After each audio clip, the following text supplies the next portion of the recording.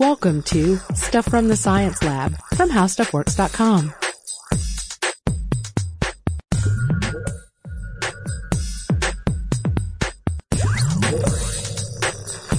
Hey guys, and welcome to the podcast. This is Allison Loudermilk, the science editor at HowStuffWorks.com. This is Robert Lamb, science writer at HowStuffWorks.com. Today we're talking about post-traumatic stress disorder and Tetris. Yeah, this is one of maybe the only video game that me and you can actually bond over. Yeah, I'm not much of a gamer, but you are? Well, I'm certainly not as much as a lot of people I know, but I enjoy playing, stuff like Fallout 3, things of that nature. Generally I'm more like I'll play a few games a year and really get into maybe one or two games a year. So you have played Tetris? Oh, there. yeah. Back in, I guess junior, I think, I had it on like the original NES. Like my whole family would play it, and then we would just walk around the house just seeing blocks move around in our head, dreaming at night. And then I had it for PS2 as well, but I never didn't really get into it as much for that. Cause, it's an awesome game, but there's only so much you can do to it to revamp it. Right, blocks falling down, reorganizing them into neat little rows. Now, there was a really cool Monty Python version of it that came out for PC where, it's like the Bring Out Your Dead. So each block was like a dead medieval peasant bent into a certain shape, and they would fall down into this big mass grave, and you would move them around, and they make these squishy noises when they lock into place. That was pretty awesome. I played a ton of Tetris my senior year of college when my thesis was due. Yeah. I just remember thinking about the thesis and then thinking, well, I think I'm just going to play a little Tetris instead on Carolyn, my roommate's computer. And I played a lot of Tetris, so much so that I actually dreamt about it. Wow. Were you afraid that you would turn in your paper and you'd be like, whew, got that done, and you get it back and be an F, and you look at it and all you did was just draw Tetris blocks for like 30 pages? Yeah. I wasn't thinking too much about my academics at that point in my life. Although I should have been. So Tetris has a use outside of the gaming world and keeping us occupied.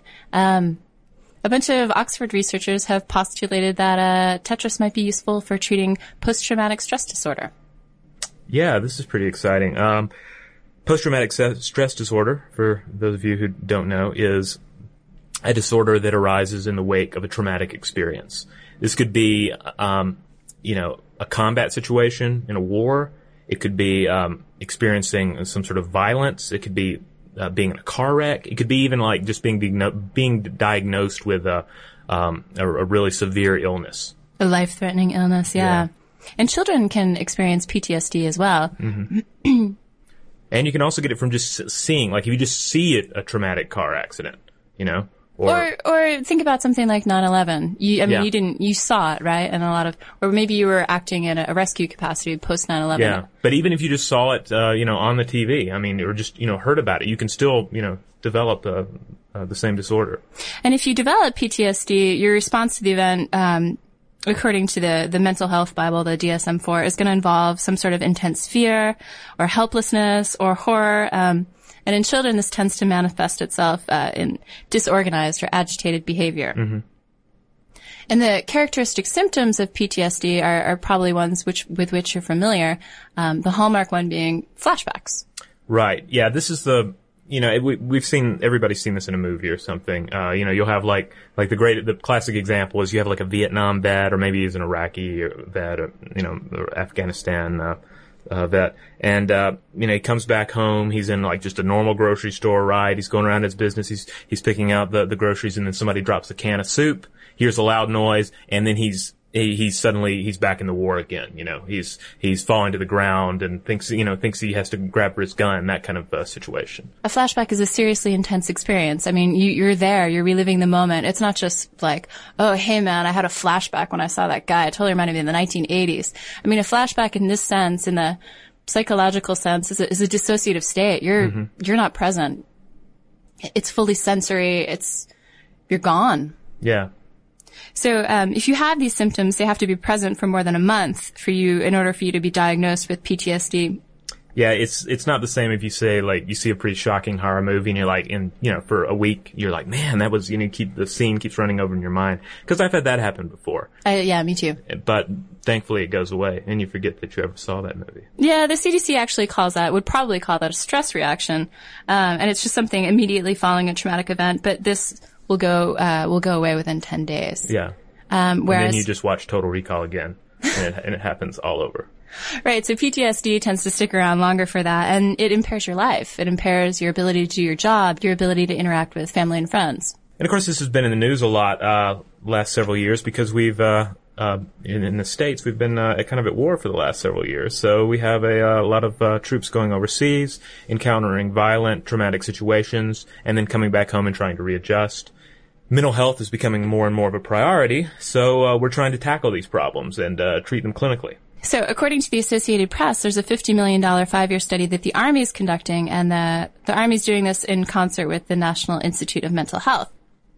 And the idea is to give commanders in the Army a better idea of the troops' mental health. And then there's the other fact that, suicide or, returning vet who winds up killing himself or killing somebody else is going to draw attention. It's going to draw our attention to the problem. It's going to grab media headlines. Yeah, and it's not the kind of thing you want in a recruitment brochure, join the Army, be screwed up for life. So we should emphasize that prevalence rates of PTSD among returning service members, really run the gamut. I saw one fact sheet that estimated, that saw prevalence rates of as low as 1% among returning service members and as high as 60%. And there's also the problem of PTSD kind of being a big tent to fall under, to diagnose. Doesn't manifest itself the same way with every patient, correct? Right. Yeah. And there's such a number of reactions that can cause somebody to develop PTSD. So it's just a very sort of wide disorder at this point. The good news is that we actually have some good treatments for full-blown PTSD. One thing to keep in mind with post-traumatic stress disorder is that it's kind of like getting a stain on a garment, all right? Like say you're at a party, right? And you're drinking grape juice, like we all drink at parties. And you spill it on like your white blouse or whatever. Are you wearing a white blouse at parties? Yeah, I frequently go to grape juice drinking parties, and I foolishly always wear my best white blouse. But yeah, so like you spill grape juice on this garment, right? Right. Most of our treatment methods that we have are aimed at like the next day, where you're like, oh, I got grape juice on my blouse. It's that stain really seeped in. What can I do to try and get it out?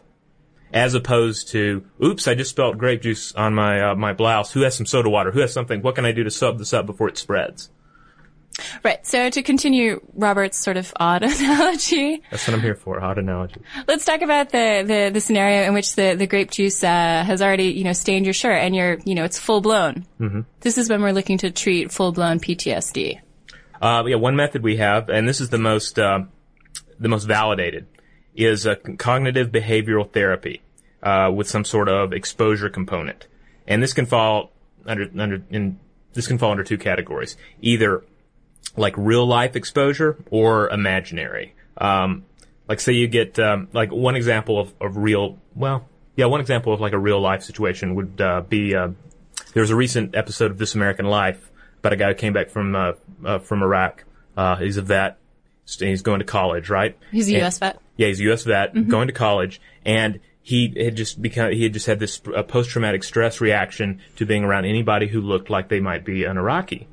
And of course, he's at a college, so there are a number of students that are either of Iraqi descent or Middle Eastern descent, and he would see these people, and he would just start freaking out a little. He'd start shivering and thinking about ways to like eliminate them. He chose, and I think it should be stressed, this was against the advice of his of the guy treating him at the time, was that he was going to join the college's Muslim Student Association. Oh goodness! Yeah, so that's very much a real life exposure, and a very drastic one, and an unconventional one. Yes, an unconventional. And it based on the story, it turned out rather well for him. He was able to really grow from that. An example of an imaginary one would be if your therapist like brings you through like a thought exercise, like talks you through an imagined scenario, or you were to engage in some sort of like a virtual reality treatment where you say you have post-traumatic stress from a combat situation. Okay. If you played a video game that was tailored to simulate that same situation over again. So this is a pretty good way to treat PTSD for people out there affected by it. And then there's another one, and this one may sound a little fringy, but it's also gained pretty widespread acceptance, and it's called EMDR. And the EMDR stands for Eye Movement Desensitization Reprocessing. The originator was somebody by the name of Francine Shapiro back in 1989. So this is a relatively new therapy.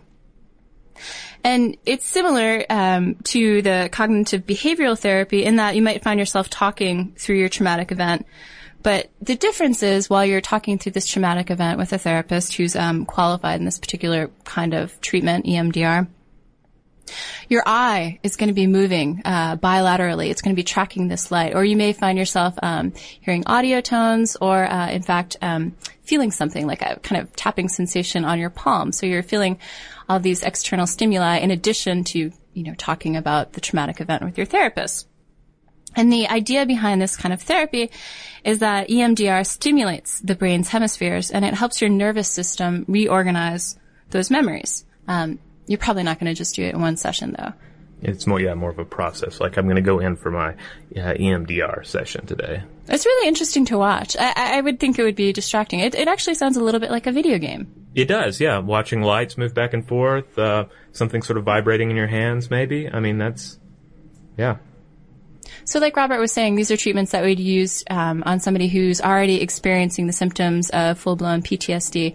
But there are early interventions or sort of quick ways to prevent PTSD from developing, or at least reduce the incidence of flashbacks. Yeah, this is the sopping up the grape juice before it spreads method.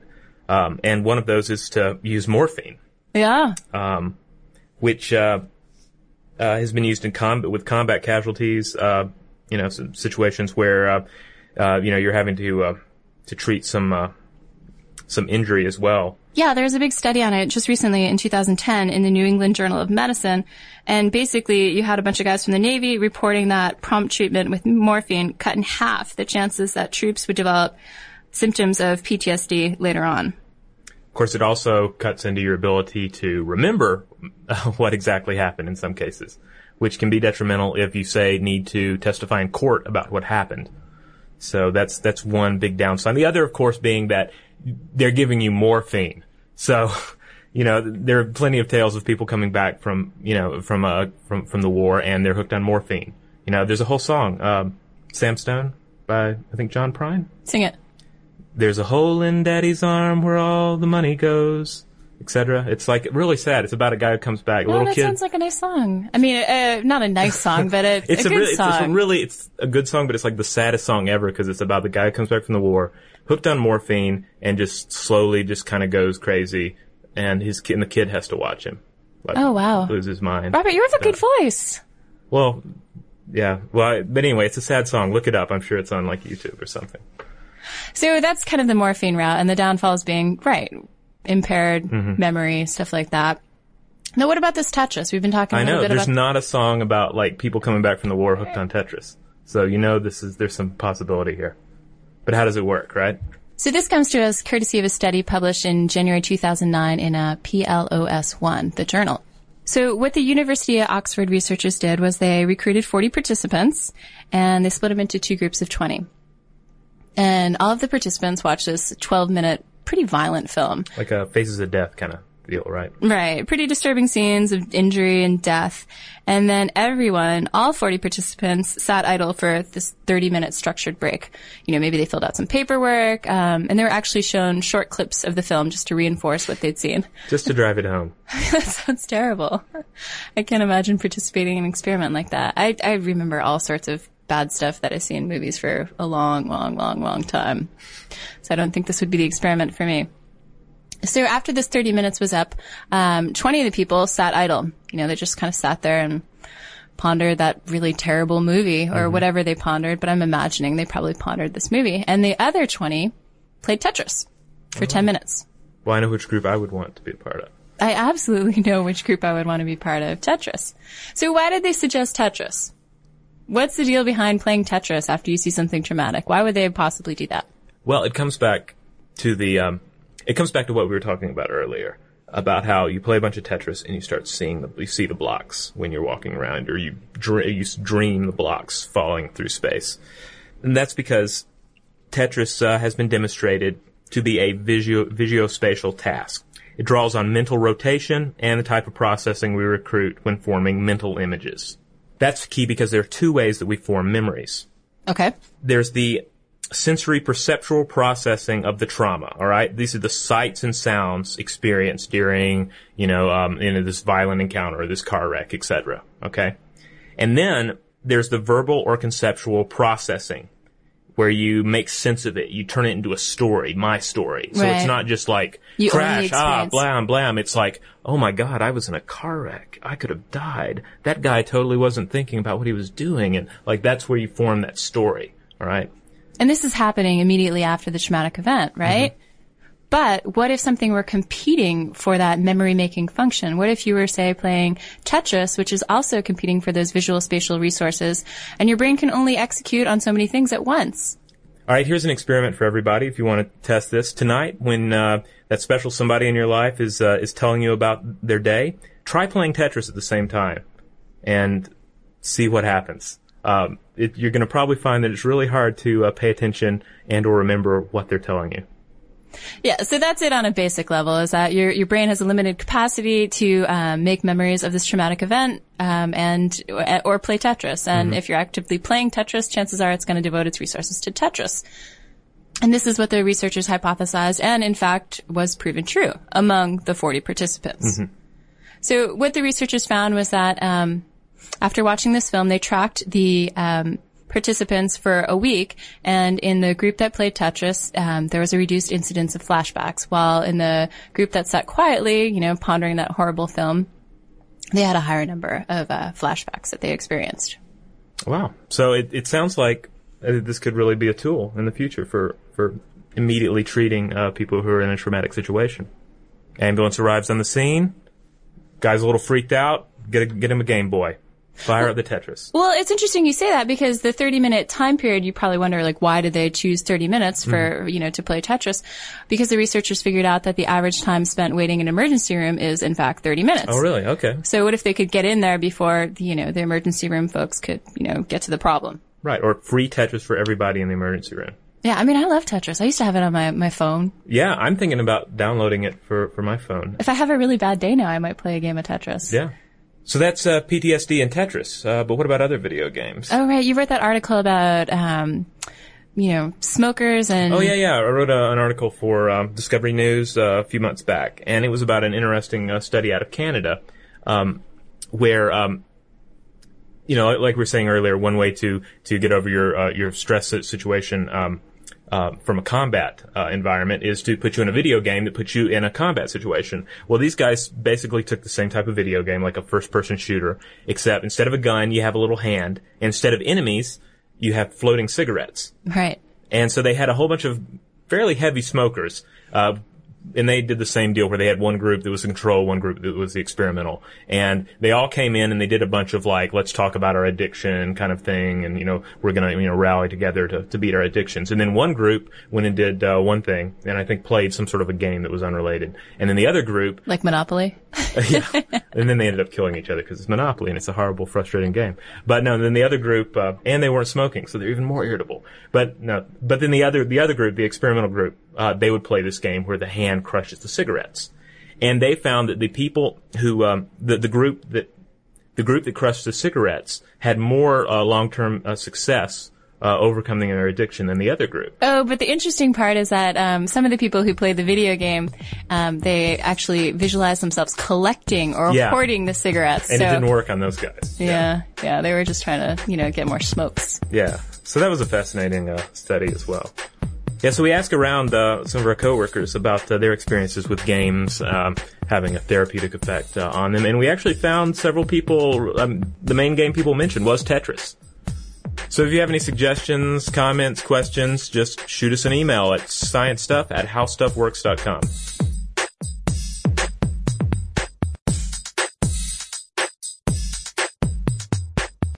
For more on this and thousands of other topics, visit howstuffworks.com.